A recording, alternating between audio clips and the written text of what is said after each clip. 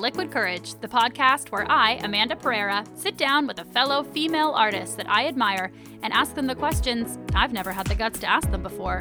Sounds scary? Well, it is. So I use a little liquid courage in the form of their favorite drink. We cheers, chat, and connect as I attempt to soak up all the wisdom these women have to offer.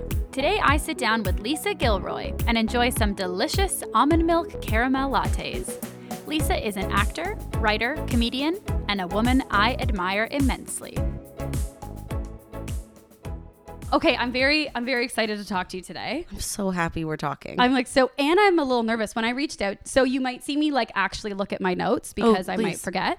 When I reached out to you to ask you to do this, I actually thought for a second, I should make sure that I put my Instagram handle or something in my signature. Cause I was like, she might not know who I am. Of course I know who you are. But it's a weird thing in the community, I think sometimes where you're either you think nobody knows you or you realize, I know Lisa. But then I realize I don't know a lot about you. I get that all the time, especially now living out in LA when I meet people that I'm a little bit starstruck by that I've seen in shows and I know so much about. I can't be friends with them because I'm spending the whole time trying to act like I don't know things about them when I know so many things about them.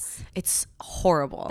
It is straight because also you want to be oh no, I want to treat you like a normal person. And how can this be a genuine friendship afterwards if I've researched that I know about your breakup? Exactly. And also I find myself reintroducing myself to them every time I see them because I have no proper context for how this is going because I will always remember who you are. Yeah. You know what I mean? You automatically make it a status imbalance where it's listen, I know who you are. I'm always going to know who you are, but you're not going to know who I am. So then I end up being this weirdo and then we don't end up ever being friends because then every time I meet them, I'm like, hey, sorry, you might not remember me. My name's Lisa. I met you at that show at UCB Franklin. Yeah. And they're like, I know we've met each other 6 times, but in my head, I'm like, you're just so much cooler than me. There's no way you remember. Yeah. Well, and I feel the same way. And then I get feedback that people think that I'm always being sarcastic or that I think I'm better. Really? So if I'm hey, I don't know if you remember me, I'm Amanda. They take it as if I don't know if you should remember of me. Yeah. I'm whoa. Here I am journaling about how I met you and whatever. Anyway, so it's a whole thing. Okay, so you are a person, yes, that I have. My partner knows you as Instagram Lisa because you are one of the only people on Instagram stories I watch you and anyone I know who has a baby or a dog. That's basically the only people that I watch. And I was oh my God, I'm gonna interview Instagram Lisa. And I was very excited. And so that's when I sort of realized oh, I've seen you perform a bunch of times. I feel professionally I have an idea of you, but that's actually when I realized oh, personally, I have no idea. I don't know your personality. I don't know. So then I went on a deep dive and did lots of research. Ooh. And I'm so glad that I did because I was oh, I want to ask her about this. There's so many things that surprised me. You come across to me first of all, ridiculously talented, and everyone I talk to says the same thing about you. Also the most wonderful human being. You setting this up today, I felt you were hosting me today, in your emails about Yeah, right. For the audience at home, Amanda brought me the most beautiful buffet spread of scones and treats and coffee made to order. Lisa made sure I wasn't allergic to cats. And I was how thoughtful. This morning I was getting ready and I said to my friend I'm staying with, I'm Lisa just asked me if I'm allergic to cats. How nice is she? Okay, but yeah, so I sort of did a deep dive and I want to ask you about, there's sort of some overall things that I want to ask you about today. Okay. Okay, so sort of the first thing is, when I was listening, this was specifically in podcasts, you were talking about how in the beginning, what's now the beginning of your career, but maybe at the time you didn't think about it as the beginning of your career. In Edmonton, you felt small, but with huge dreams, and you didn't really have confidence to move to Toronto. And now you moved to Toronto and to LA, huge, or didn't really think in making your self-tape for Undercover High, kind of thinking I'm feeling jaded. I'm feeling cynical. What's the point? It's going to go to a guy. So I'm sort of wondering, where does your confidence come from? It seems to have started before you had any evidence of yeah, I could host a TV show. Yeah, I could move and book roles. So did you always have a sense of confidence in yourself or in your capability? I don't know if it's confidence as much as just the drive to do the funny stuff. Like, I just want to do it so bad. So yeah, like we're Edmonton, where I'm from and grew up. They're not making TV shows there. There's nothing happening there. But I know I just had that like internal instinct that I want to like make people laugh and do comedy. So basically just wherever I could get a chance to do it. Sort of what you said too, of like, I guess the desire to play was stronger. These are your words, not mine. I don't want to take them out, but like the desire to play was like stronger than the fear, Totally. the, like, fear of failing at something. Totally. I would say that's where like 99% of my confidence comes from. I always have that voice in my head that's like, there's somebody better, there's whatever. But I know at the end of the day, like not doing it or not trying to do it would be harder than actually doing it. You know what I mean? Like the pain that could be caused from me going to this audition that I'm not qualified for and falling flat on my face would be far outweighed by the pain of just never trying that, you know, and then being like 65 and being like, oh, I never tried to do that thing I wanted to do. So for me, it almost comes down to like, I don't really care if I'm good at it or not. I just know that I love it and I have a drive to do it. So I'm just going to honor that instinct that I have and, you know, just yeah, kind of out of like self-respect to be like, hey, well, my gut's telling me I got to do this thing. So I guess it doesn't really matter if I'm good or not. I got to do it. Yeah. It's like sometimes if I feel really low in my career at a point, I'm like, okay, well, what else am I going to do? I could go get a job at a bank. Yeah, great. Like no judgment to people who work at a bank and love it, but like I would hate it. Yeah, me too. So it's like, all right, am I going to do that? Or am I going to feel like I suck at the thing I love? I should probably just stay here because that's going to suck harder. Totally. And it's like, did you ever read that Jim Carrey interview where he talked about his dad? Yeah. Who his dad wanted to be a comedian, but instead he got some sort of like 9 to 5. He was an accountant or something. Yeah, something. Yeah. And then he got fired from that and was laid off forever. And so Jim Carrey said that his dad told him like, you might as well try to do the thing you want to do because you can also fail at the thing that you never wanted to do. Yeah. So like, yeah, Amanda, go try to get a job at a bank. What if they fire you? Like that? How bad does that suck? That would suck. Now even you suck at being a bank teller. Like, and I don't you even want to do fucking it. be here right now. Exactly. You fired me from RBC. Like I don't want to be here. Yes. Yeah, that's so true. Well, one thing it seems like you do have like a very strong sense in confidence in yourself is your improv-ability. And that's something. And rightfully so, because you're like one of the most talented fucking improvisers ever. I know getting compliments sucks. It's just so honest. I'm sweating. Like my hands are sweating telling you. I always want people to text me a compliment and not tell me because I want to save it and read it later when I'm really sad, but I don't want to have a reaction because I don't. Right. Yeah. Anyway, so I'll just record this and send you the soundbite. You're a really fucking good improviser. And that's something I actually found as I had more confidence in the beginning of improvising. Like when I first started and I was like, oh, maybe I'm good at this. And as time went on, sort of as expectation built, like as I stopped needing to ask for time on stage and people were offering it, I was like, now I have to be funny. Yeah. You know, that expectation. I know you actually shared on a podcast about like, once you say, oh, I'm here to be funny, now it's scary. Yeah, right. You know, so did you always feel confident in improv? I knew I had like a natural ability to it. Like I wasn't like when I started doing improv pretty early on, I started getting more opportunities than some other people that were also just starting. So that was immediately validating like, oh, okay, I must have, this is the first show I've ever done and it went really well. I must have some sort of natural inclination towards this. But I do feel like I am getting more confident the more I do it. Because I think before I used to like, when I first started out, I knew I was being funny, but I was also like trying to be funny. I was really like working for those laughs. And now I feel so comfortable on stage that I can go and not have any idea of how I'm going to be funny and just trust that something will come out. It feels so much better now.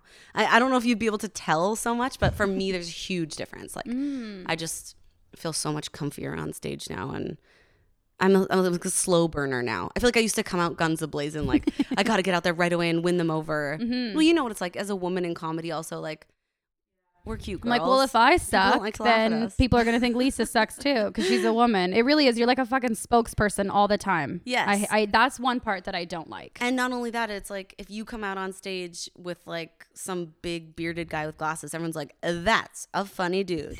Yeah. You know, immediately they're like, I'm ready to laugh at him. Her, I'm not so sure. Yeah. It's like you already have this extra bit of work to do. Yeah. You have to not be a downer. Sometimes like I'll say something and I can see the line. I'll say something I'm like, oh, now I'm a downer. All right, I get it. Now I'm an activist somehow. Like this was not what I wanted to go for, but that's funny. It's very strange. Yeah. So do you think you're getting more confident just from like experience, from time passing and getting more?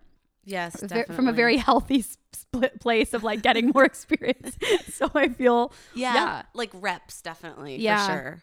And yeah, also like I was so nervous when I first moved to Toronto because, you know, you'd see people like at like Second City main stage or at Bad Dog or whatever, and you start to like idolize these performers. And then slowly as time went on, I started doing shows with those people in it, and I would just get so nervous. Like I was so excited, but also like couldn't even sleep the night before. Like, I can't believe I'm gonna get to do a improv show with like Rob Baker. Yeah, who like were the people? Alice who were the people when you Moran got there Ashley and you're like, Como, Carly Heffernan, so many people.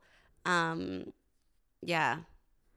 McCready, Kyle Dooley, like everybody across all the the big guys. The big guys across all the theaters. Yeah. In the beginning, I used to love doing shows with them because I knew that's when I felt the most like, you know, like jump in the net will appear sort of situations. Yes. I thought like, oh, I'm in a scene with Ashley Como. I can try anything and she's going to make it a good scene. Right. Or like Jan Caruana. If I'm ever in a scene with Jan or Marty Adams, I'm like, oh, fucking great. Yeah. Like it's a little selfish, but it's sort of like I can do whatever and they're going to save me. But then, later doing shows with those people, I'm like, oh, fuck, I'm going to suck. Like I'm so junior to them. And just like wanting so badly to be their friends too. Yeah. And wanting them to think that I'm good.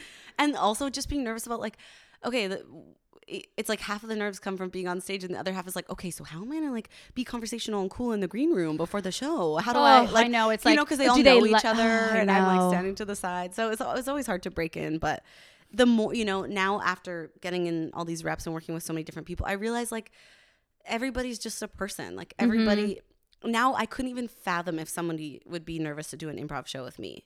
Like you're one of the people, you know, when you were talking about it, you talked about this on a podcast about like how you came in and you were like, oh, I'm not there yet, but I want to be there. And like people who intimidate you. Immediately when you said that, I was like, that's you. Like I feel that way about you all the time. That's so funny. It is very strange because it's like well, I don't think it's strange, but I can see, you know what I mean? How, you are that to other people as well. 100%. And I think that's what's like, because I would never feel that. If I was backstage with some people I didn't really know that well and I was about to do a show, nowhere in my mind would I be thinking like, oh, I'm better than these people or whatever. So that gives me confidence to play with anyone. Because I'm like, I know if I'm not thinking that, nobody is thinking that. No. And even if they, first of all, a lot of people are just thinking about their own show or what they want to do there. And if they're not, if it's like a low pressure show, they're probably thinking about like what they're going to order on Uber Eats after the show or like what they just did or this idiot who's in the audience. Like, but we're all just like worried about how the other person, and that's why, like you say, getting in the reps. I hate the reps so much. I love doing improv in class, and sometimes I genuinely am like, fuck, I don't want to do a show on stage. Really? Yeah. First of all, I've realized really recently that I prefer to play with either people that I am so close friends with that I feel really comfortable with. Yeah. I feel like everybody loves Always that part. It's so fun. Or like acquaintances. Like if I'm getting to be your friend and we've recently like opened up and become on stage, all I want to do is take care of you as a person. So I can't get out of that. I can't get out of like, would you like this? Oh, you just told me about a breakup you just had. So now I don't want to do any relationship scene. Like I'm wow. And it's just within the last like 6 months, but I hate the reps. I hate failing in front of my peers. I don't care about the audience, but like, I don't want peers to think I'm a shitty improviser. Right. Yeah, I hate the failing in front of people. I hate bombing. I think that's something that I've changed my mind about is that now I just like the bombing is so necessary. It's just such a huge part of what we're doing here. It's like 80% of the whole thing. It's like, you know, more often than not, I don't book the audition.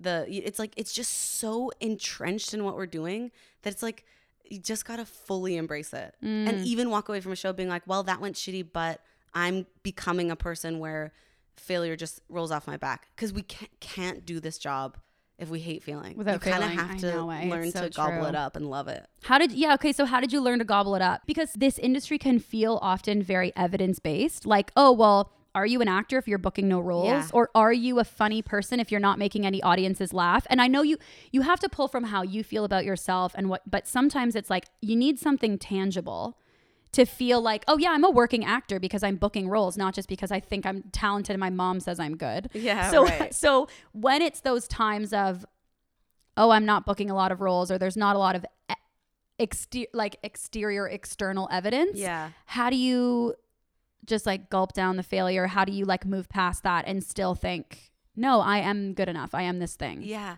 It's so funny because I mean, I don't know how anyone else feels, but I'm starting to wonder if I'm weird because I have like an actual fire in the pit of my guts that like wakes me up in the morning and like I have to do this. Like I'm literally talking to my therapist about this all the time because it's like I get so like last year was a hard year for me. I got so close. I network tested for so many network shows. I didn't get anything and I got so close. And it was like I just was so depressed, so run down, so much the rejection was really like chipping away at me. But I can't do anything else. Yeah. So it's like for me, it's such a crazy drive coming from my guts that I can't. So I guess that's why for me, I'm like, failure is just part of it because it doesn't matter how many times I fail. My soul has kind of resigned to like, well, this is what we're doing on planet Earth. So like pull up your big girl pants and let's get out there again. Yeah. Cause there's no other choice. It's like, what else are you going to do? Yeah, I know, totally. Because I do wonder, it's funny, like JFL showcases are happening right now. And I've gone and watched a few of them. And I see there's some people who and I mean, I know them off stage too. So I kind of know like a bit of their internal struggle. But some people don't have that fire in their guts. And they kind of think like, oh, well, I'm 30 now and I've been doing this for 10 years. So this is my thing that it's for like, you know what I mean? Like it's a choice for some people. And so I feel like when that happens, there's like a little bit of, it's like treated like a 9 to 5, like, oh, like an obligation. Like I gotta do this thing. And you see, it's kind of joyless on stage and they're just like, they've decided this is going to be my vocation.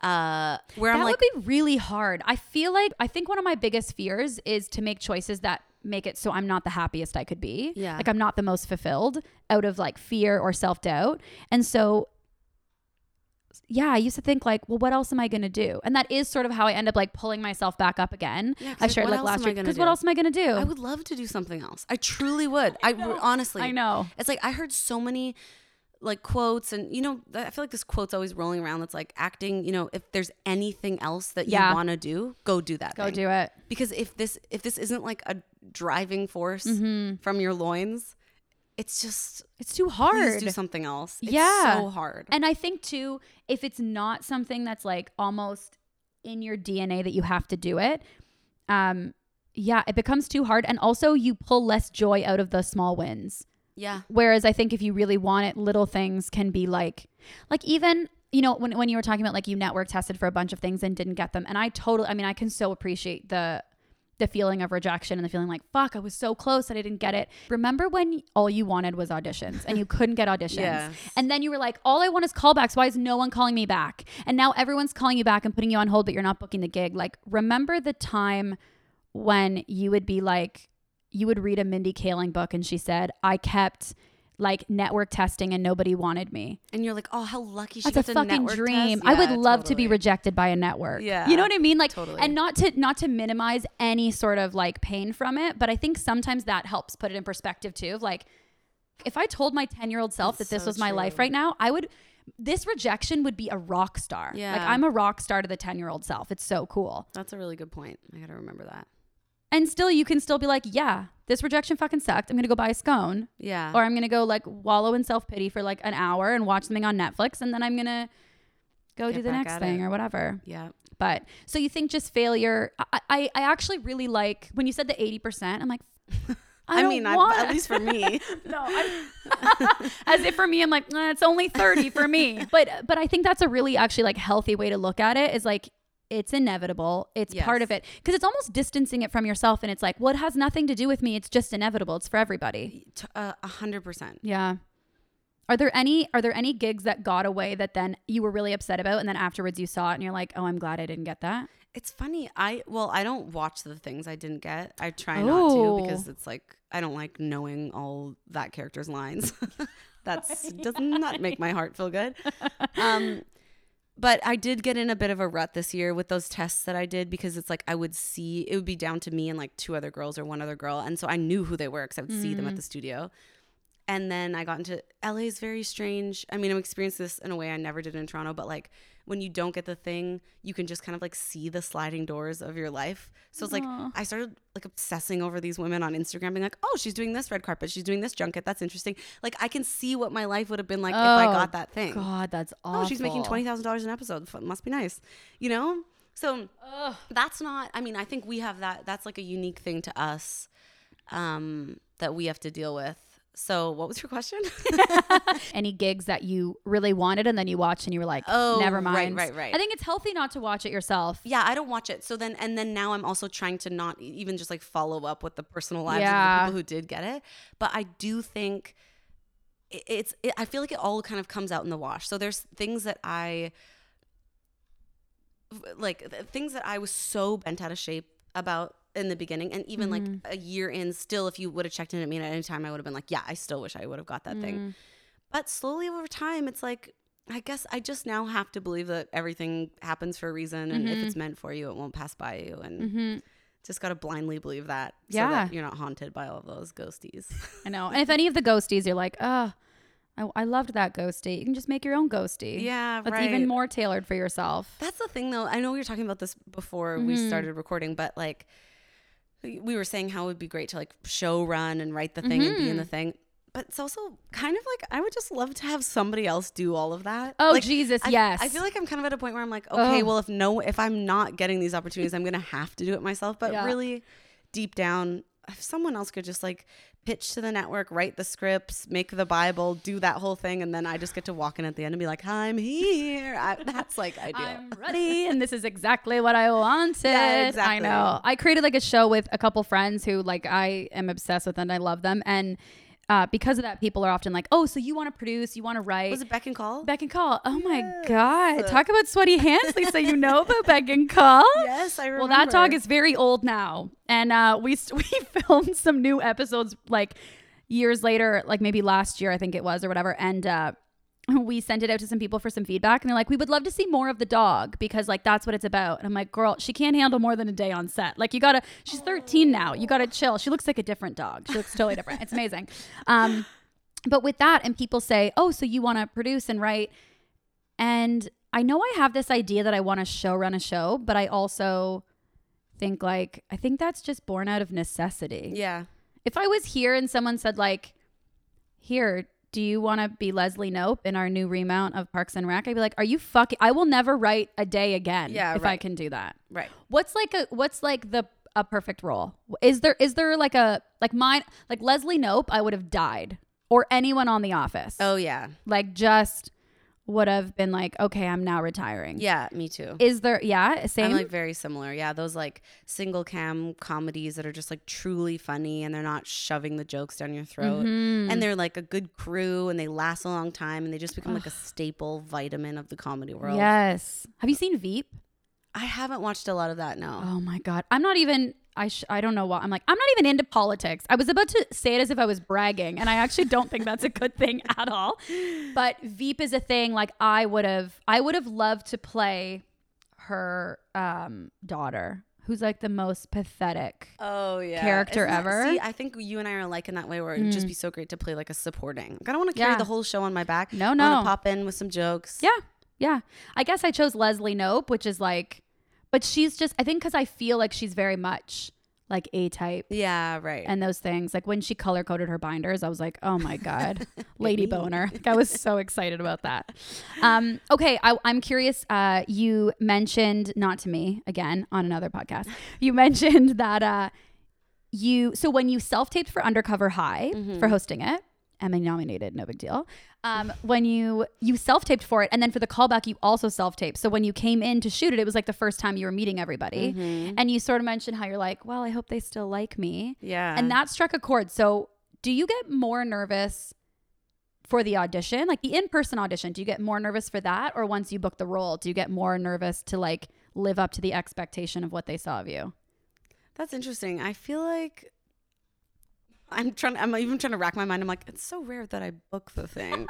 Oh my God. I can think of a project you did that I was obsessed with, and I'll ask you about it later. Oh, okay. That you booked. Okay. You're like, oh, no big deal. Just walking. Oh, is that a billboard? Yeah, maybe it is. Is your face on it? Right. Pet friendly. Yeah. Yeah. No, I feel, you know what actually is the surprising thing about being on set is like, I find, this is like a weird thing, but I find I'm so obsessive over like the lines. I know them like the back of my hand for the auditions. And then I show up to set and I don't really know them. It's like, I'm just not used to being like, oh, so now I need to know like 6 pages of this. Right. Do you think that's from like the Zone and Undercover High being so like, because you could improv and it was like, it actually helped. It was almost better to improvise the lines. Kind of. I mean, but also because I'm just so not used to booking the actual, I feel like, because, and they say this about actors, it's like our job is auditioning. I know. I audition like 3 times a week, and I consider that my like job. My job that pays no money. Yeah. So it's my volunteer work that is my passion in life. But it's like I sometimes, and I think it's healthy for my brain too, because I'm also trying to condition myself right now to think like there is no other job. Auditioning is the only job, because that's when I get so bent out of shape, is when I start thinking like, when I get the call back or I get the producer session or the network test, and I start thinking like, oh, this is the episodes and the series gonna go for this long. And once I start thinking in that world, I'm gonna get some sort of weird nerves. I'm gonna like destroy something. But if I just live in the space of like, oh, how fun, today I get to go into this audition room for 20 minutes and do this scene a couple times. I'm so excited to show them what I did with this scene. If to me it ends, I have to convince my brain that it ends there. My job is just auditioning. So I've so conditioned myself that way, so I'm not heartbroken all the time. Yeah. But when I actually show up on set, I'm like, oh, this is another weird part of this job, I guess. Sometimes you go to set. This is a bonus. I didn't actually think about this part. Yeah. Oh, interesting. So that saves my life, that mentality, to be honest. Do you find that you're able to enjoy auditioning more, that you've shifted to that mentality? Totally. Yeah. It's and it's out of necessity. Again, it's like, it's just so sad. My life's so sad. It is. I just cry all the time. It's so hard. We're sitting in like a beautiful, I have to say too, her apartment is so gorgeous. It's is it called hage? Okay, I've heard this word. Yeah, from Flo and Joan is how I learned it, because they have a song about it. They do. It's so true. Yeah, a friend of mine I think said, it's like Huga or something. I've never heard of it before. I don't know. It's like HYGYG. There's an E in there. Do you really think it's this, my apartment? Because I feel like my apartment's kind of like empty looking. I think that's hige. Oh, really? Or hige. You know what? It might. I don't know how you say it. A friend of mine, very close, was like, he's like, I'm feeling so stressed out. Him and his husband were redoing their apartment. I was like, great. And he's like, I love hige. He didn't say it. He texted it to me, so I still don't know.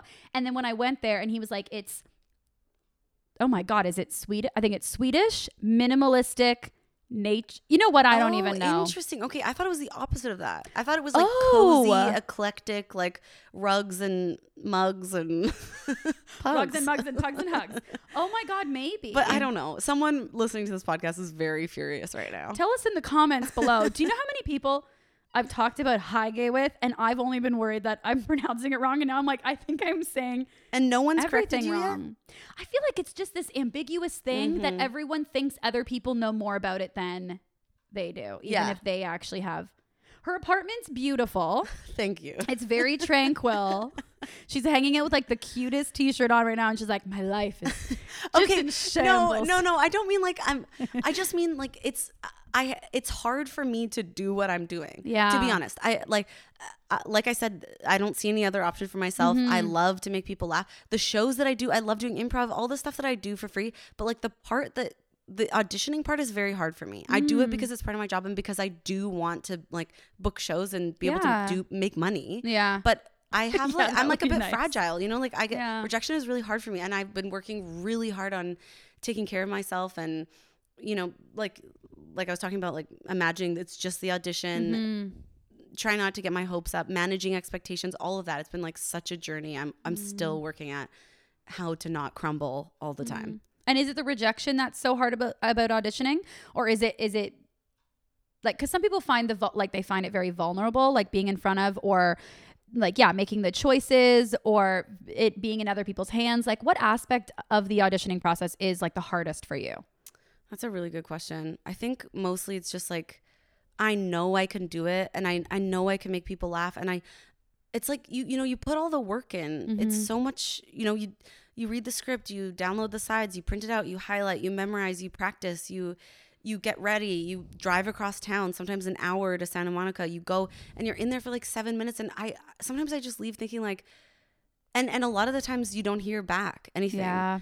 And so it just can feel really lonely and really discouraging, especially in LA where it's kind of like, I can't tell you how many auditions I've done where I'm like, I nailed it. And then I get an email from my manager right away being like, just so you know, they offered the part out. It's like always, it was on offer to somebody who's already a celebrity. So it's that like discouraging feeling that's like, I know I'm good at this. I know I can do it, but it's chicken and the egg. Like I'm not famous, so I can't get a role to become famous enough to get the role. To get the role. I know. So it can feel a little discouraging and hopeless. And it's so hard to not compare yourself to other people. And yeah, sometimes I'm also trying not to scan the like sign-in sheet at auditions. Oh anymore. My God, yeah. Because in Toronto, I used to do it all the time because I'd be like looking for my friends' names and I'd text them and be like, girl, I just missed you. Or like, are you still here? Like, wait in the parking lot. Let's go for coffee afterwards.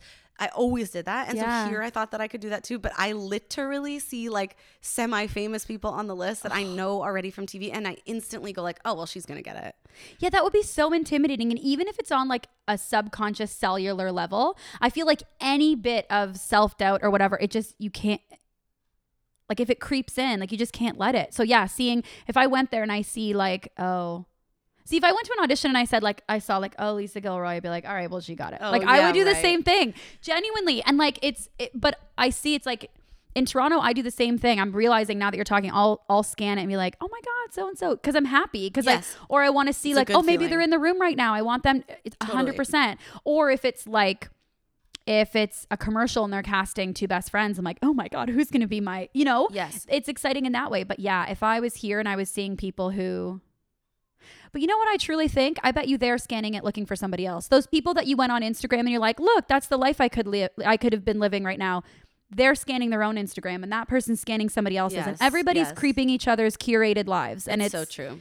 It's exhausting. I had a conversation last night with a friend who I'm staying here with, and we were talking about auditioning, and he brought up something that was like so interesting to me. He's like, auditioning actors is the only sort of place where you're interviewing for a job and they're asking you to do the job before they give you the job. Like you don't ask like, oh, hey, I need a plumber. We're going to hire a contracting plumber at this firm. Why am I saying a firm? This law firm is going to hire a plumber for the building. All those lawyers. Well, they plugging it up and they're stressed out. They got stressful diarrhea and you don't bring in a plumber and you're like, okay, fix this toilet. We'll see how you fix it. And then we'll see if we give you the job.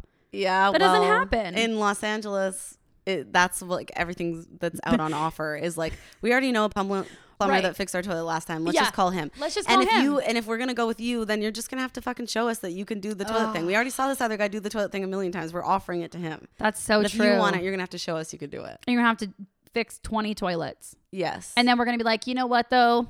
We don't want a blonde plumber. Yeah, and you're going to be like, that's it? I always get excited for auditions because I feel like there's no expectation.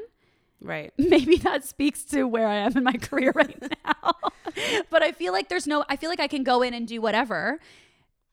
But if I get a call back, then I start thinking, what did they like from my audition? Oh, and then you get in your head about it. So when I get a gig, if I book something, sometimes I'm like, fuck.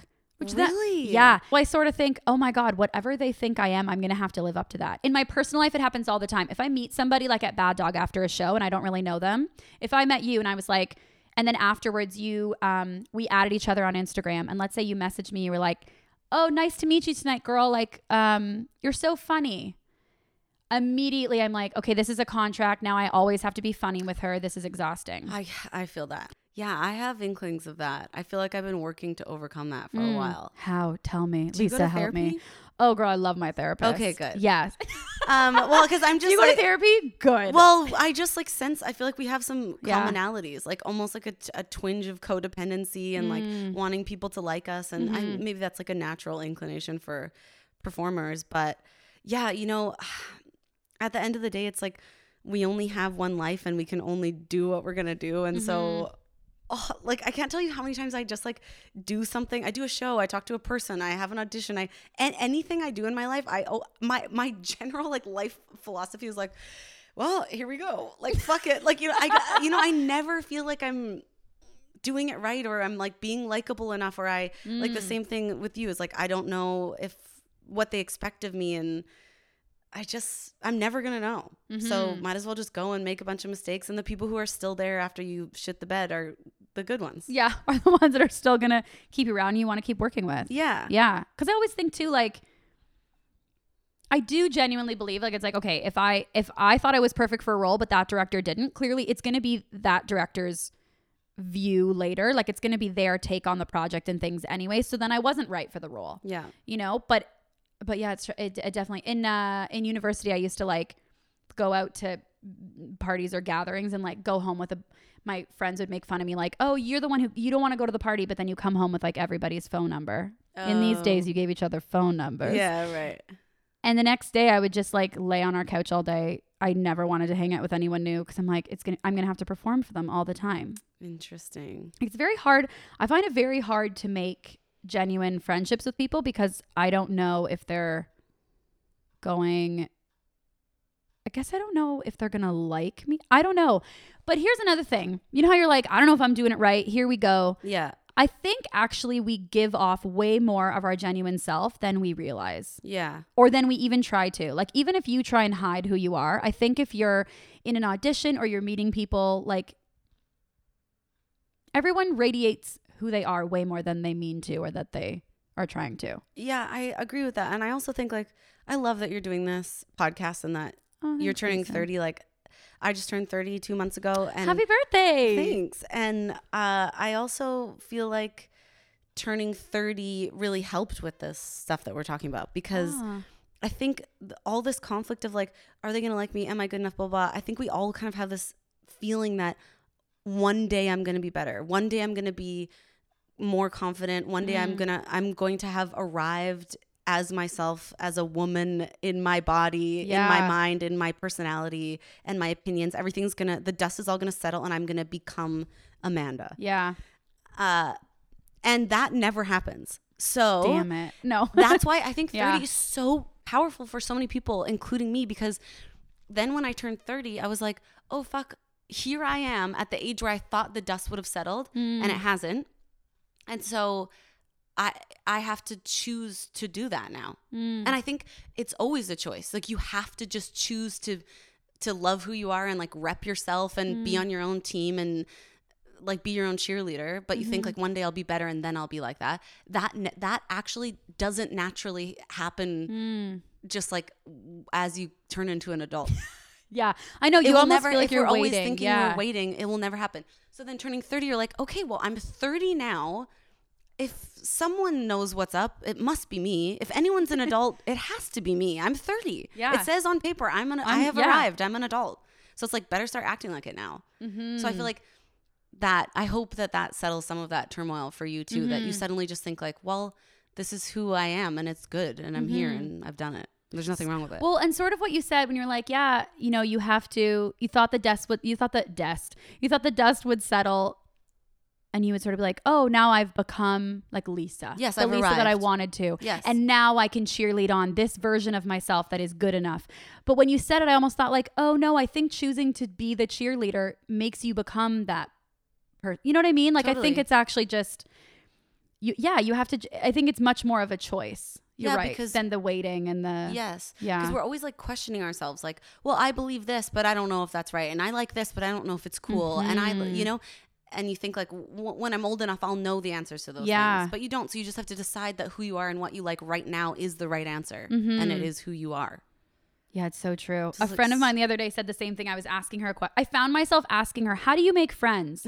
Like, out loud, that came out. No, thank God it wasn't on the podcast. We were sitting at Bloomers and I was like, but I don't understand. But how do you make friends? And then we just stopped and I looked at her. I'm like, I just asked you as an adult how to make friends. Like, no, this isn't happening.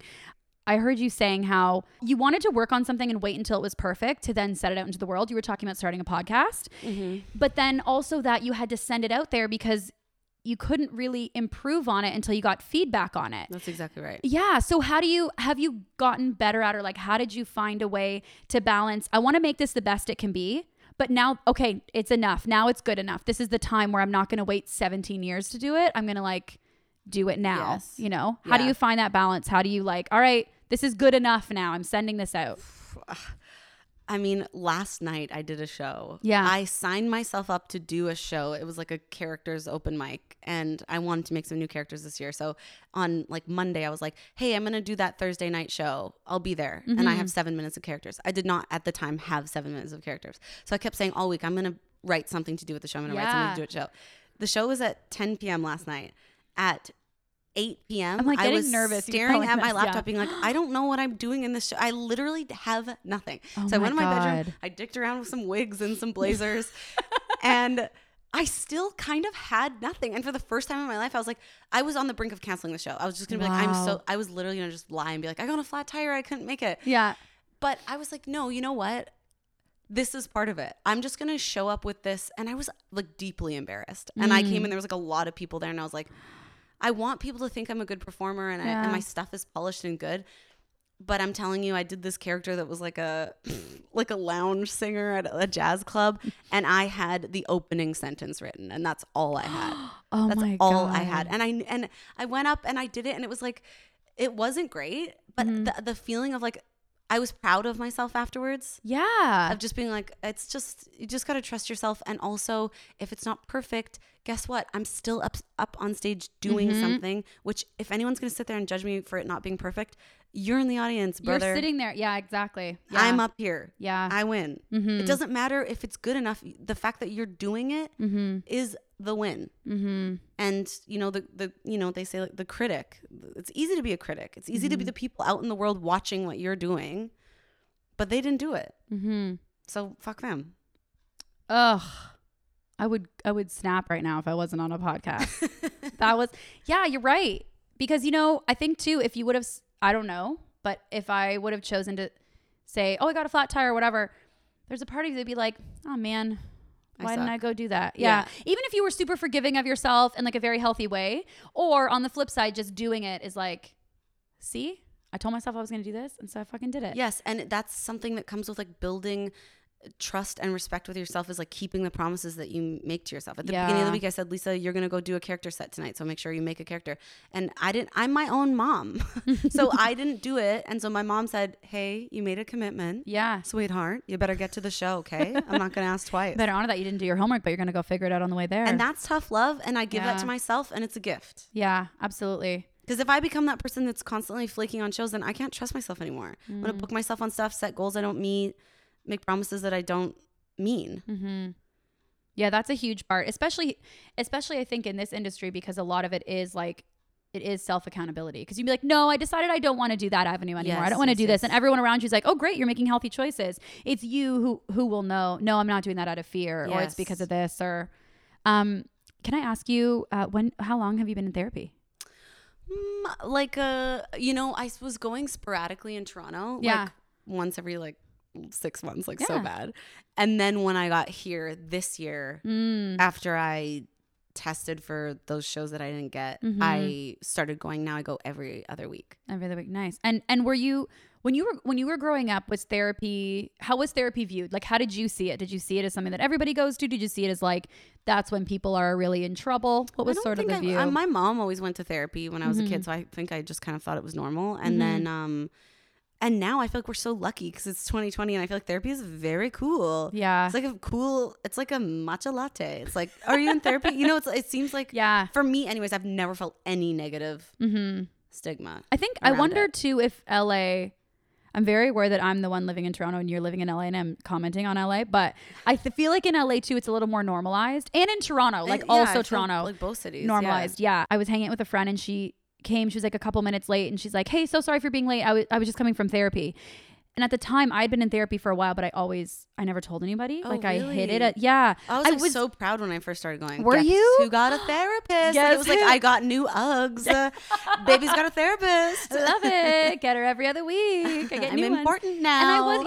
And I wasn't like, I went to school for psychology. Like I'm very, wow. It was never that I was ashamed of it, but I think I wanted it for myself. And I just, through therapy, became very aware of how much I want to please other people. Yes. And how much I want to make them feel seen and blah, blah, blah. And so I think I just knew if I start sharing my therapy with other people too soon, therapy will become for other people. And I was like, no. My therapist even called me like a few sessions in. She was like, I said something and I guess I said it in a way. She's like, is this session for me or is it for you? And I was like, oh my God. Because it's crazy. It really is crazy sometimes when you just think, doesn't everybody think this exact same thing? You don't know it's a thought until they say there's another thought you could be having. And you're like, whoa. I know. Yeah. I think everyone should be in therapy. Me too. I think it should be a part of school. Like I think feel you like should it's getting just so popular now. Like I know tons of people who are in therapy. Yeah. I think every actor should be in therapy. Definitely. 100%. And that's why I mainly started going. I was going to say, what made you start going? Yeah, I was just feeling so, I mean, like I've said already 1,000 times, if I feel like I don't have a choice with what I'm doing, like creatively, I'm propelled into this career by my guts, then when it's hard, I feel so trapped. Like I just feel like, what is wrong with me that I am, it's like, I said this to my therapist the other day. I don't know if I should be saying this out loud because this is not really, I've never actually experienced this. But to me, my career is like a bit like an abusive relationship. It's like I'm deeply in love with it, but it treats me badly so often and leaves me like crying and rejected. And it's so hard. And it's like, well, you can't change the other person that you're in this relationship with. So like, and I know in my heart, I don't want to leave. Yeah. So I'm like, I'm just stuck. So now I'm just all about like, okay, well, if I can't change the rejection part, what can I do to cope better? How can I take better care of myself? Because that's really all I can do is suit up and wear a helmet and knee pads and then get back in the game. Because I can't change it. Like we're playing on ice and it's hard when you fall, you know? Fall in it. Yeah. I wonder if it's harder even in comedy because, getting into comedy, I think a lot of the time, the love and the passion of it is like, you get to make people laugh and you get to be stupid and silly and you get to bring out like that part. So sometimes I think it makes it even harder when like, sometimes being in comedy is not fun and it's not enjoyable and I don't feel like laughing or you know what I mean? Those sort of things. So in those times when it does, how do you make it so it doesn't suck the initial fun out for you?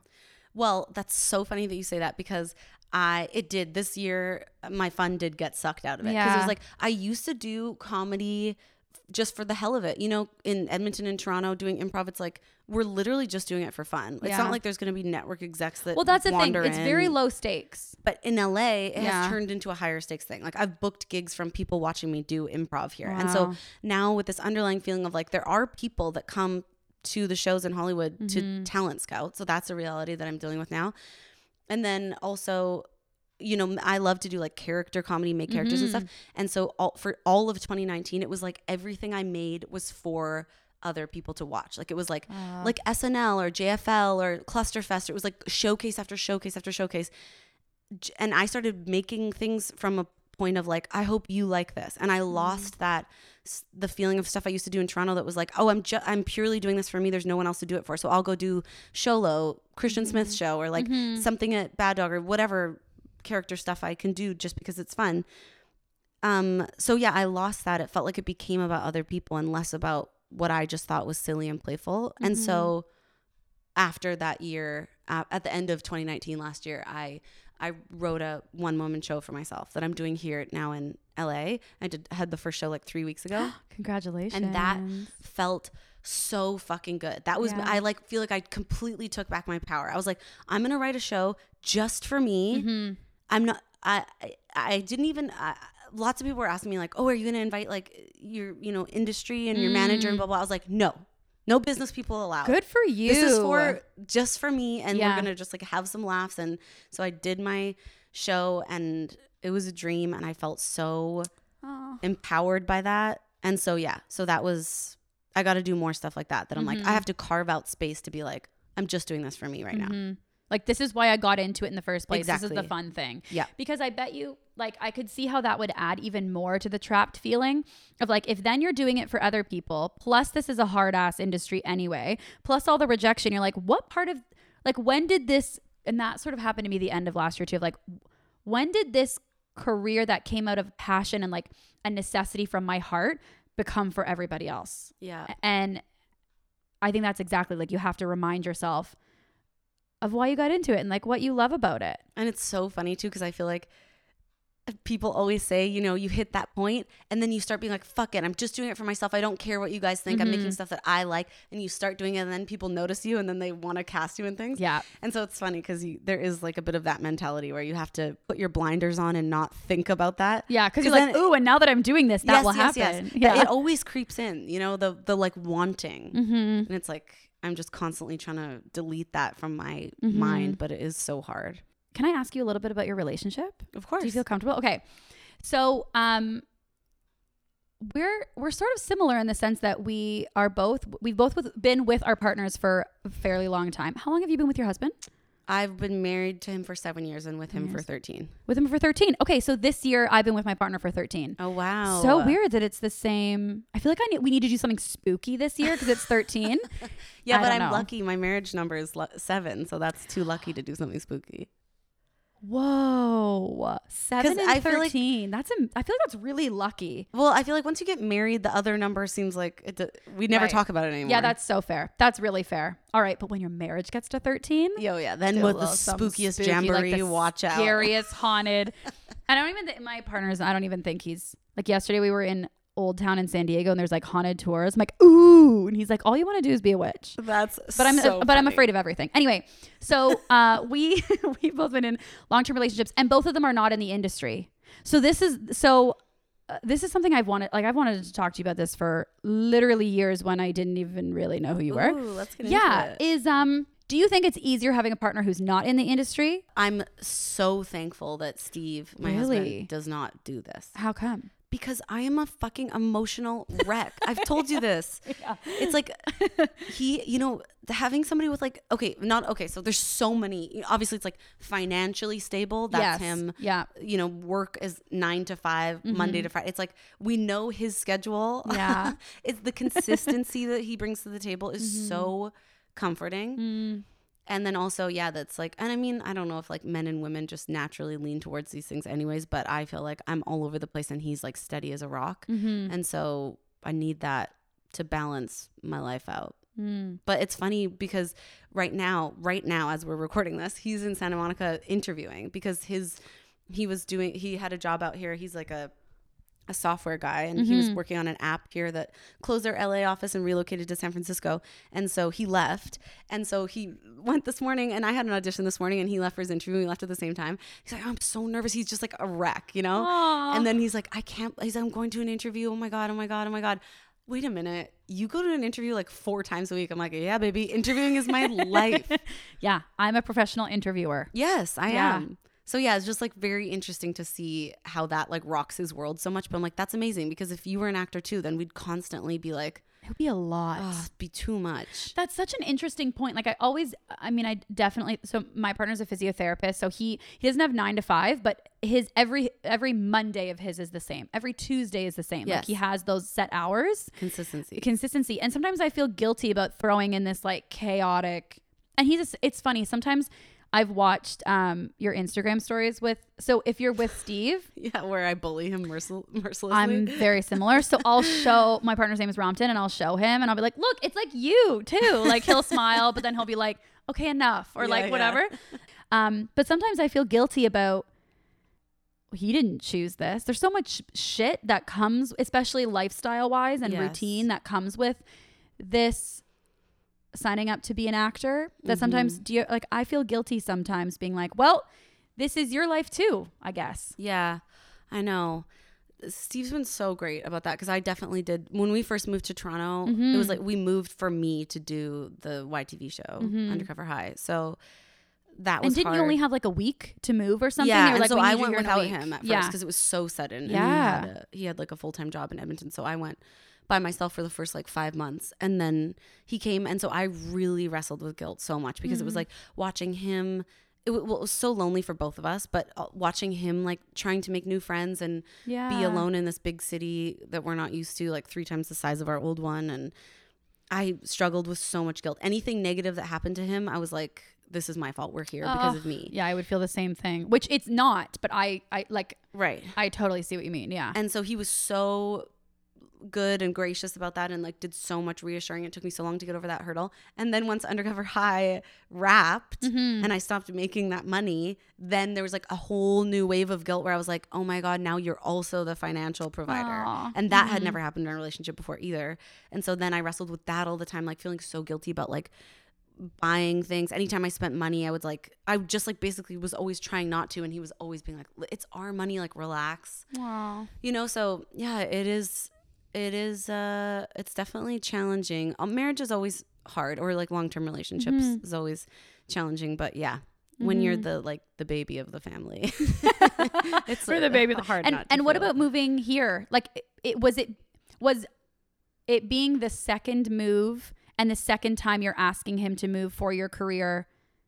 Did it make it harder or easier that it was the second time? You know what? It's easier because I really think everything has worked out so well. Like I really think everything happens for a reason, because we thought that we were moving to Toronto for me, but it almost seemed like it was ended up being better for Steve than it was for me. Really? Because he had a whole career shift in Toronto. He was an electrical engineer before, and then he realized he wanted to make apps, and he like found himself at this night school. He went to Brain Station in Toronto. Yeah. And like right at Spadina and King? Yeah. And we don't have anything like that in Edmonton. Like he never would have found that was his secret underlying passion this whole time. So he started doing that. And then when it felt like it was time to go to LA, it's also, this is like the app creation hub of the planet. Yeah. Like Silicon Valley and... Oh my God, this is perfect motherland for him. Totally. So it all just like came to a head. That's why LA feels like the perfect place for both of us to be. Yeah. So I'm so lucky it worked out like that. It's amazing. Okay. So you posted on Facebook about that when you married Steve, you took his last name. And that years later, you sort of felt like you loved that connection, but also like somehow it made you feel maybe, I think you used the word like less feminist or seeming less feminist. Right. Yeah. Is that something you feel comfortable talking about? Yeah. So I struggle with that when people find out I've been in a 13-year relationship. Oh, they do the really? math and they're like, oh, so you were high school sweethearts. And I hate that term. Oh, that's and so a friend funny. the other day was like, it's a lovely term. Like you guys are still, you're not miserable. It's successful. Like it's a good thing. Yeah. But for some reason in my brain, if people know that I've been in a long-term relationship, I'm almost like, for that long, I'm almost embarrassed. Like they think I'm codependent or I'm not an independent woman. Oh, and then I feel bad because I adore my partner. He adds so much to my life. He is such an equal partner. I respect him. I love him. Yeah. And I struggle with like, does this make me appear to other people like less of a feminist? Oh, interesting. I'm so happy that you said that, because I've never felt that way. Really? About that. Teach me how. Well, I don't want to feel that way. No, right. And yeah, so that's so interesting.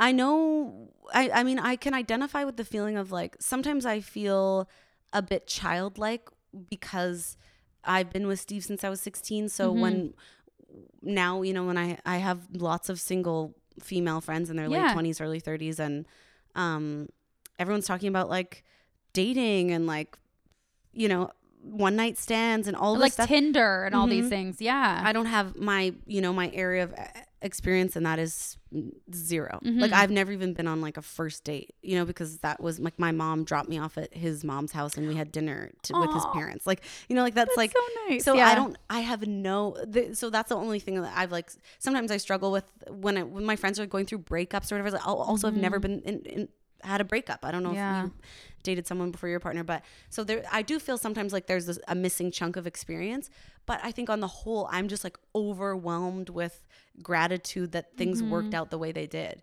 Cause I think like there's so many people that would kill to be in your position where they, especially as an actor, I think about this all the time. I'm like, I already do this job where people are telling me all the time, like I'm like not thin enough, or I'm too tall, or they wanted a different ethnicity, or I'm getting rejected all the time. If I was also dating in LA right now, I would fucking turn into a ghost and fly into outer space. Yeah. Like I couldn't handle it. So it's like, that's a good point. That's actually a really, And you know what else I think all the time? I credit a lot of my success or any success that I have had really to like, I think a big part of it has been like the stability of having Steve be my family and us moving through this together. Because think of how much of your brain and your heart is opened up just to like be creative and do you. Because you're not out there like looking for a mate. So it's like that 13 years that you've been with your partner, you've just been like a free bird to chase your dreams and without any distractions. You know what I mean? Because I think it can become really overwhelming for people. It becomes like the sole focus. And I don't blame them either. I think I would feel the same way, you know? I think like having someone to share your life with is more important than having a good career. Is that like, that feels like bad to say? No, I don't think, I think it's actually very like, I think your therapist would be proud. I think it's very like a healthy, mentally healthy. What's happening to my brain right now? Mentally healthy thing to say. Yeah. No, I agree. I'm just like I'm like so conscious of like offending people. I'm not trying to say that like if you're single, your life is not good. No. I'm just trying to say like the people that we spend our lives with, yes, regardless of whether it's a person or if it's your family or if it's your relationships, in the end, when you're laying in your grave, matter more than career stuff. The IMDb credit that you got. Yeah. 100%. So I just think like treat it as a gift that you've found someone that you love so early on and it's locked in and you're just free to scramble around doing whatever you want like in your career and not have to worry about that part. I mean, of course, like, yes, we still have to tend to these relationships. They take work to keep them healthy, but that's a beautiful, it's so funny. Like, why are there all of these phrases about relationships of like tied down or like, I think that's the first time anybody has used freedom to me in a conversation in alignment with a relationship. And when you're saying it, I'm like, oh my God, yeah. Because not only do I have all that time that I would be dating, it's also all that I can go out and feel so rejected, feel so awful, whatever. I always have a home base. Yeah. I always can curl up and feel like like such a wonderful person in his eyes. I can always get that. If I'm like, okay, I need a break from my career today, I can go to him and we have that home and that hub. Yeah. And that's also something where it's like you are free to go out and try things because you have that foundation to fall back on to be like, no, I am good enough. You're right. I'm getting back up. Here we go. Yes. Yeah. So I wonder like for you, if you feel like it's anti-feminist or whatever to be with someone for so long, do you have like a way that you play it down when someone asks you like, oh, are you in a relationship? Yeah. How do you answer? I used to do it a lot. So they'll be like, are you in a relationship? I'm like, yeah. And I don't say how long until they ask me. Okay, so then someone's like, oh, how long have you guys been together? Yeah, then I'm like, oh, this year will be 13 years. And do you do any wow, that's a follow-up long time. So I used to do a ton and now I stop myself. But I used to be like, yeah, like if they said, how long? 13 years. Wow. So, oh my God, high school sweethearts.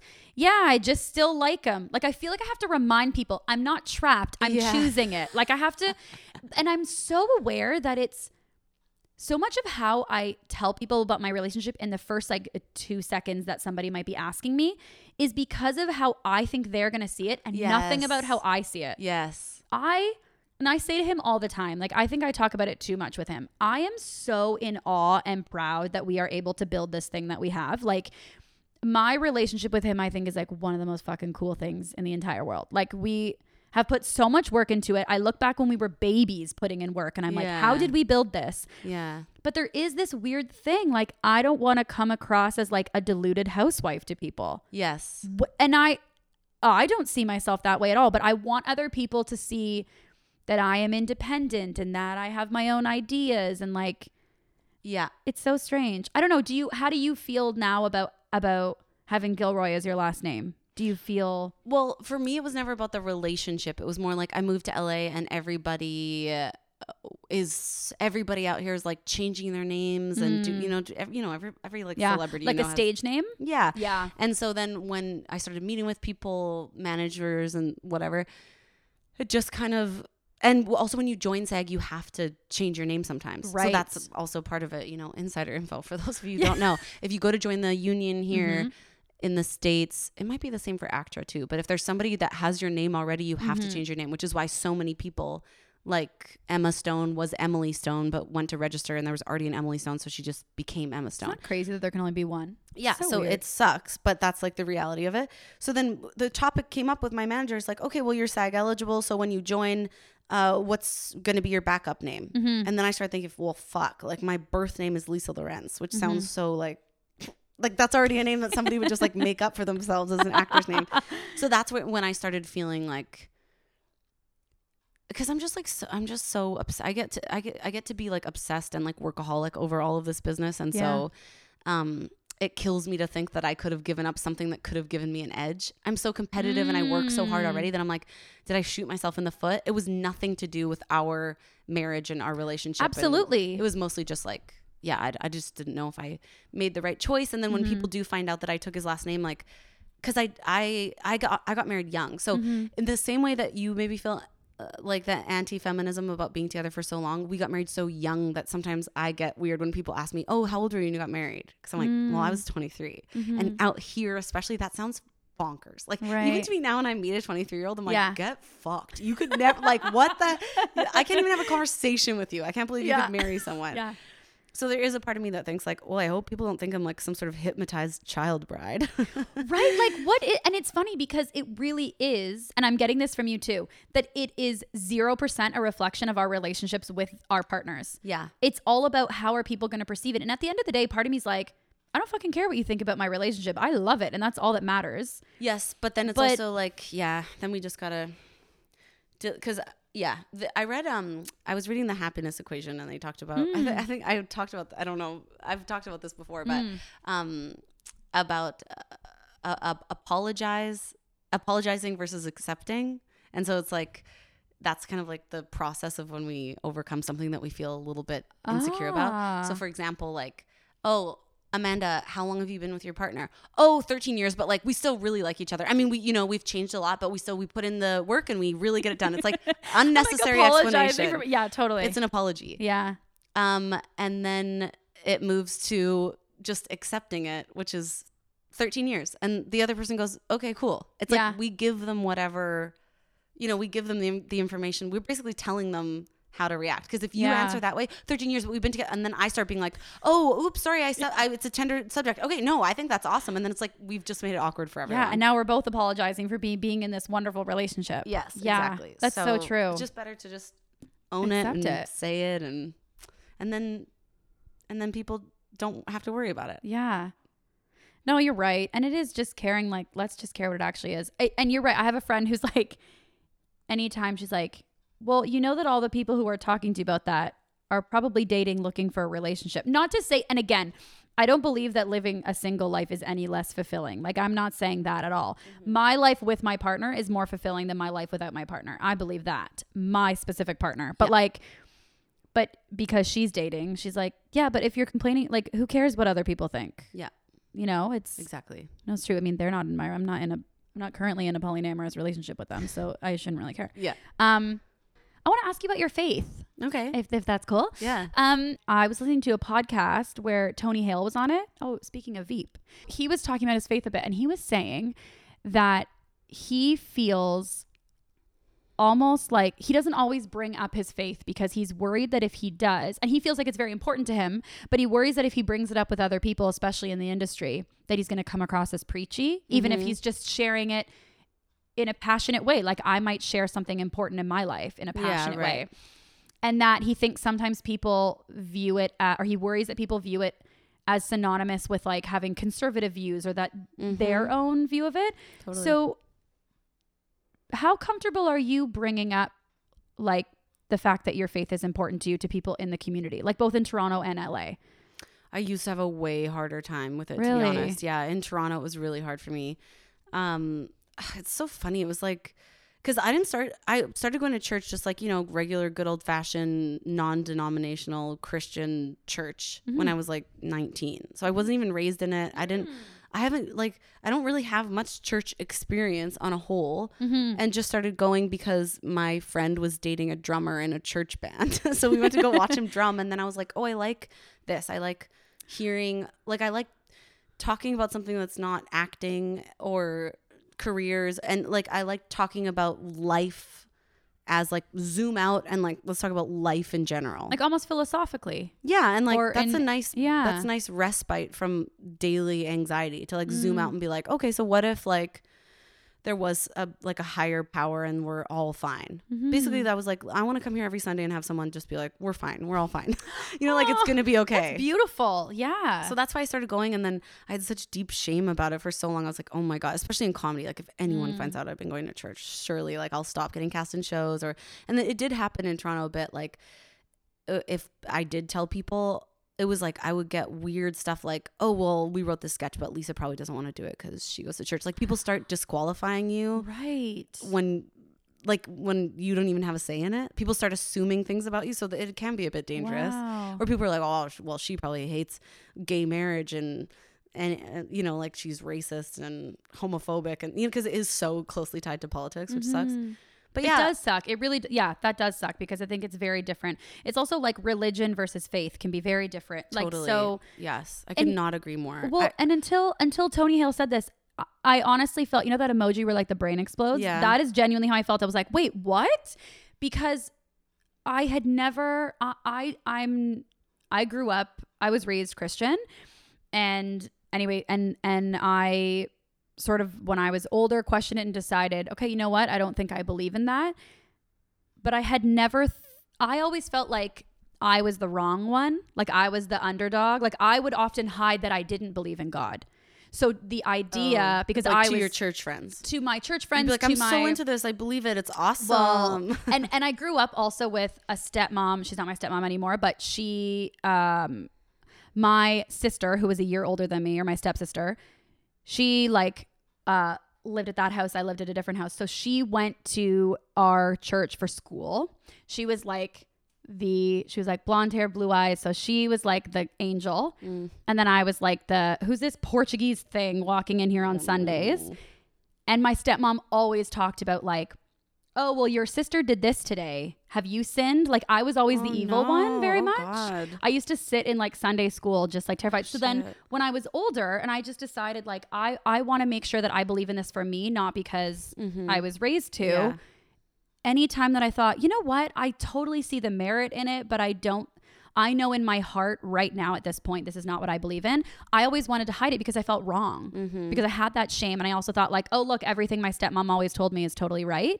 So the idea that somebody would feel embarrassed or try and hide that they did believe in God or that they had faith, that blew my mind. Just because of the framework that I came from. Like, you don't go like prance around the comedy scene in Toronto being like, proud to say, going to church tomorrow morning. Like, right? No, totally. And then I thought so about it. there I is was like, some oh shame in the comedy world. Yeah. Well, that's the first time where I was like, oh yeah, because any group that I'm with, if like I think more people talk about not believing in God than they talk about believing in God. Oh, totally. So that's what I wondered. Like, do you feel comfortable being open about it? Yeah. Did you find that you were judged by it or?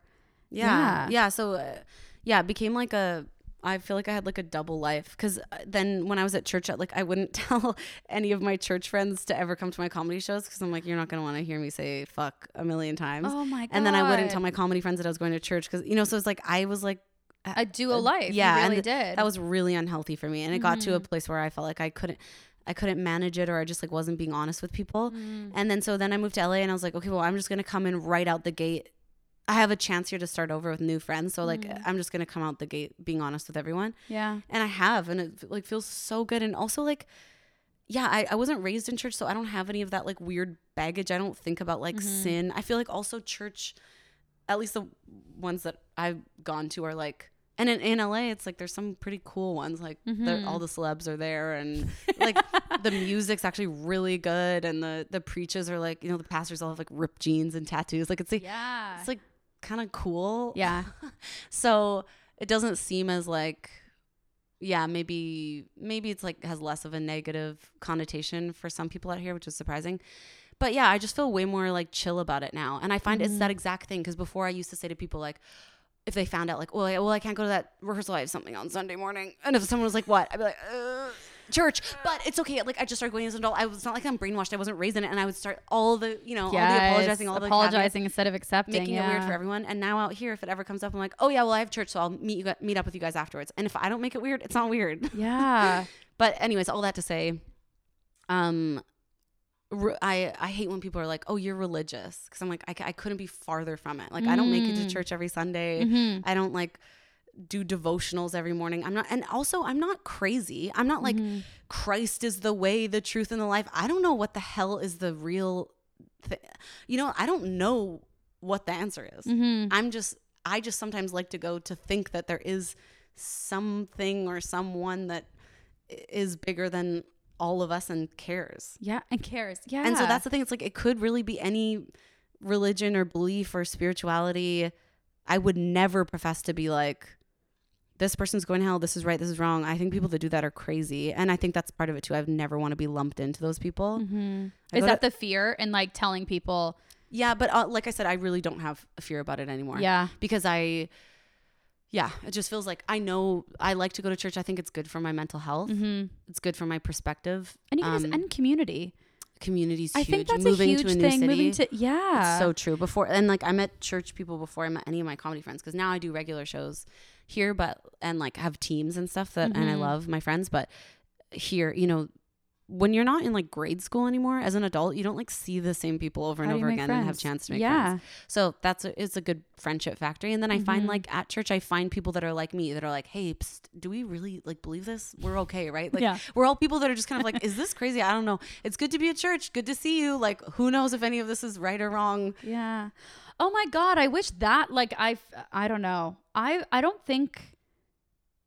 know if I've ever met anybody that I knew of who found faith, who wasn't like raised in faith. I think it's been a huge gift to me. Yeah, I think that's amazing. I would be all fucked up if I was raised in the church, for sure. Because as coming as an adult, I've always had the feeling of like, oh, I can leave whenever I want. Yeah. It's not like and you're not like betraying your family or betraying. I have no strings attached to anything. I'm just like, I'm here because I enjoy this. Exactly. Which is what faith should be. It should be for you. It should be your choice. I think too, for a long time, I was like, well, when I sort of started questioning it for myself, because it was so forced upon me, and because it was so like, you're bad if you don't believe in this, and you're bad anyway, sort of all the time. That like, then I knew, even if I do believe in this, I won't be able to accept it for a while, because I'm going to have to make sure that I believe in it and I'm not doing it for someone, Yeah. Does Steve have similar like viewpoints? Yeah, it's so funny. It's like I went, like I said, I went to church to see my friend's boyfriend who was playing, and then Steve started coming too. It was like we just both were like, okay, cool, yeah, let's go sometimes if we want to. Then we got really like, we were like really consistent for a couple of years. We went like every Sunday, and we're like helping on like set up chairs and like like being part of the team, and then we just kind of like drift in and out. And now we're in a place where we kind of go like sporadically. Yeah, but it's been like really. It's been like pretty easy going. Like, I think that's incredible. We're mostly on the same page. Yeah. That's amazing. And yeah, I think that's like a huge, because that can sometimes I think be tricky. It's one of like the fundamental things about like life and how you view the world, some of those things filter through. And so, yeah, I think it's really cool that you both have that. Yeah. Yeah. Okay. The last thing I want to ask you about is, I feel like this is a weird one, but working with Whitney Cummings. Oh yeah. Okay. Are you a fan? Yes. Well, you know what? It's funny. You sort of made me a fan. So I knew about her, obviously, stand up and stuff. And then when you hosted Pet Friendly, and I was like, oh my God, I'm going to watch this. So hilarious. So good. So funny. You were so funny. And then she started a podcast. And I found so many similarities in the way that her brain operates sometimes, which weirdly in researching you, it's been very comforting, because there's a lot of things you said where I was like, oh yeah, I feel the same way, like with perfectionism or certain like ways of viewing things. Okay. So I'm curious, can you talk about, auditioning and getting Pet Friendly and like working with her? How was the experience? How did that come about? Well, I got the audition through my commercial agent, which was very strange. Yeah. Because out here it's like, in Canada we have the one, here you have commercial, theatrical, and your manager. So it's like a bigger team. But so my commercial reps got it for me. So I thought I was going in for a commercial, but it ended up being like a short film. And so I went and I read, and I got a call back. And I came to the callback, and I was called at 9 a.m. And I showed up, and there was like maybe like 4 other women there, and but I was like the first one of the day, and so Do you like being the first one, or does it freak you out? I guess I had never really known that I was, because auditions start at such weird times. Yeah. You could be at 3 p.m. and you could be the first one. Yeah. But so because true. it was 9 a.m., I'm like, there's no way they were seeing people before me. It was like no the one's only going time at I knew I was. 8:45. Yeah. And I didn't really mind. I didn't think anything of it. But I walked into the room, and Whitney Cummings was sitting there with this other guy, and I was like, oh my god! Immediately, I was like, oh fuck! Like I didn't know she was. So that was here. So did you know that she was attached to the project? I knew she was. I knew she Okay. was attached to it because it said on the side that this is like going to be produced and directed by Whitney Cummings, and I was like, okay, cool. Did not know she was going to be in the room, so I did the audition. They were like, great, thank you, and then. Here's why. Okay, look, then I came out. By the time I came out of the room, there was now like a collection of like maybe 8 women that were sitting out there. And I kind of came out with like a look of shock on my face. And this girl I had been chatting with before the audition was like, what, like, how was it? Was everything okay? And I was like, she's in there. Like Whitney Cummings is in there. So in hindsight, I'm like, did I throw off that entire room of women? Because But they would have been thrown off when they went in, I guess, too. But it's like, I'm the only one that had the luxury of having a nice, calm morning, sitting in that waiting room being like, I'm just going to go in and do a normal thing. And then I walked in, and then I saw her, and then we started the audition. I didn't have any time to process that. So it's almost better than like freaking yourself out knowing that she's going to be in there. Yeah, I think so. Yeah. 1,000%. So I don't know. I kind of feel a little bit guilty about that. But then, and then I had already been chatting with some girls before we went in. Cause I was called at 9, but I don't think they started bringing people in until like 9:30. And then, so I'd already made like 2 friends there. And they were girls I had seen at the first call too. So we were just kind of like, we were exchanging phone numbers and everything, and being like, let's go for coffee after this. And so we did. And then the next day I got a call saying, you're on hold for this. And so and then one of the other girls texted, she was like, I'm on hold for this. And I was like, oh my God, I'm on hold for this too. Like, how exciting. And then I remember I was at UCB doing I was doing a audition, I think like Herald auditions. And I got a call being like, you booked it. And then the other girl texted, she was like, I booked it. And I was like, oh my God, what is happening? What's going on? And then I called my agent in a panic. I'm like, what do you mean? Like another girl booked it. And she was like, no, you're the lead. She booked this, like, she booked like passerby number 3. And I was like, oh my God, wow, that's crazy. So then I got all the sides, and it was like a lot of pages, which is unusual. Because like most of the time I book something, it's a commercial. It's like I have 5 lines at the very most. So that was like. No, this was like this was all you. Yeah, it was like a little short film. Yeah. So, we shot in downtown LA, which was really fun. And she was an amazing director. It was her first time directing, and she was just like so humble and lovely, and kept like stopping to be like, okay, well, wait, sorry, what do I do here? And then like the DP would be like, okay, so this shot would be like this. And she'd be like, okay, yes, that's what I was going to say. I knew that. So I just thought I thought that was so cool that she was so candid about like, yeah, it's my first time directing. So yeah. Like just the confidence that you would have to be like, yeah, hey everyone, I don't really like, I won't know all of this. I don't have it down perfect. Yeah. But I still deserve to be here and do this. Totally. Like the way she just like owned that, the power of that. I'm like, that's like kind of the thing that I feel like I'm trying to accomplish in my 30s now, being like, it's okay not to know all the answers. Yeah. And you just like, you can still be a boss. And that almost too, like the experience, like wanting a good experience of doing the thing, and the thing being good is more important than my ego of people thinking I'm good enough. That's so true. Like, because at the end of it, it's like, do you want it to suck and people thought you were good in the moment? Or do you want it to be the best it can be and you had a good experience and you had to ask questions? Right. It's come up so many times that women feel like they have to be good enough, or they have to be ready to direct before they'll direct. Oh, totally. And guys will just be like, oh, look, here's a story, I'll direct it. And they don't care. I read somewhere, I can't remember where I read this, but I read that if there's like a qualifications list for a job application, a man will apply if he has like 2 out of 10 of the requirements, and a woman will not apply if she has any less than like 9 out of 10. She'll go like, oh, well, I don't have that thing, so I shouldn't do it. Isn't that crazy? It's wild. And also, men are like, oh, I have 2. I could probably go for it. The rest of them, because I think too, they think like, well, and if they hire me, then I'm right for it. Where I'm like, no, I don't want to waste their time. Or like if they hire me, then they oh no, it's imposter syndrome, and they're gonna find out I didn't like. Ugh. Isn't that wild? So it really is, like, because that really does come. Because I'll do that. Like it doesn't surprise me, but it's also wild. And how many opportunities am I missing out on, or other people missing out on? It's so true that they could totally do.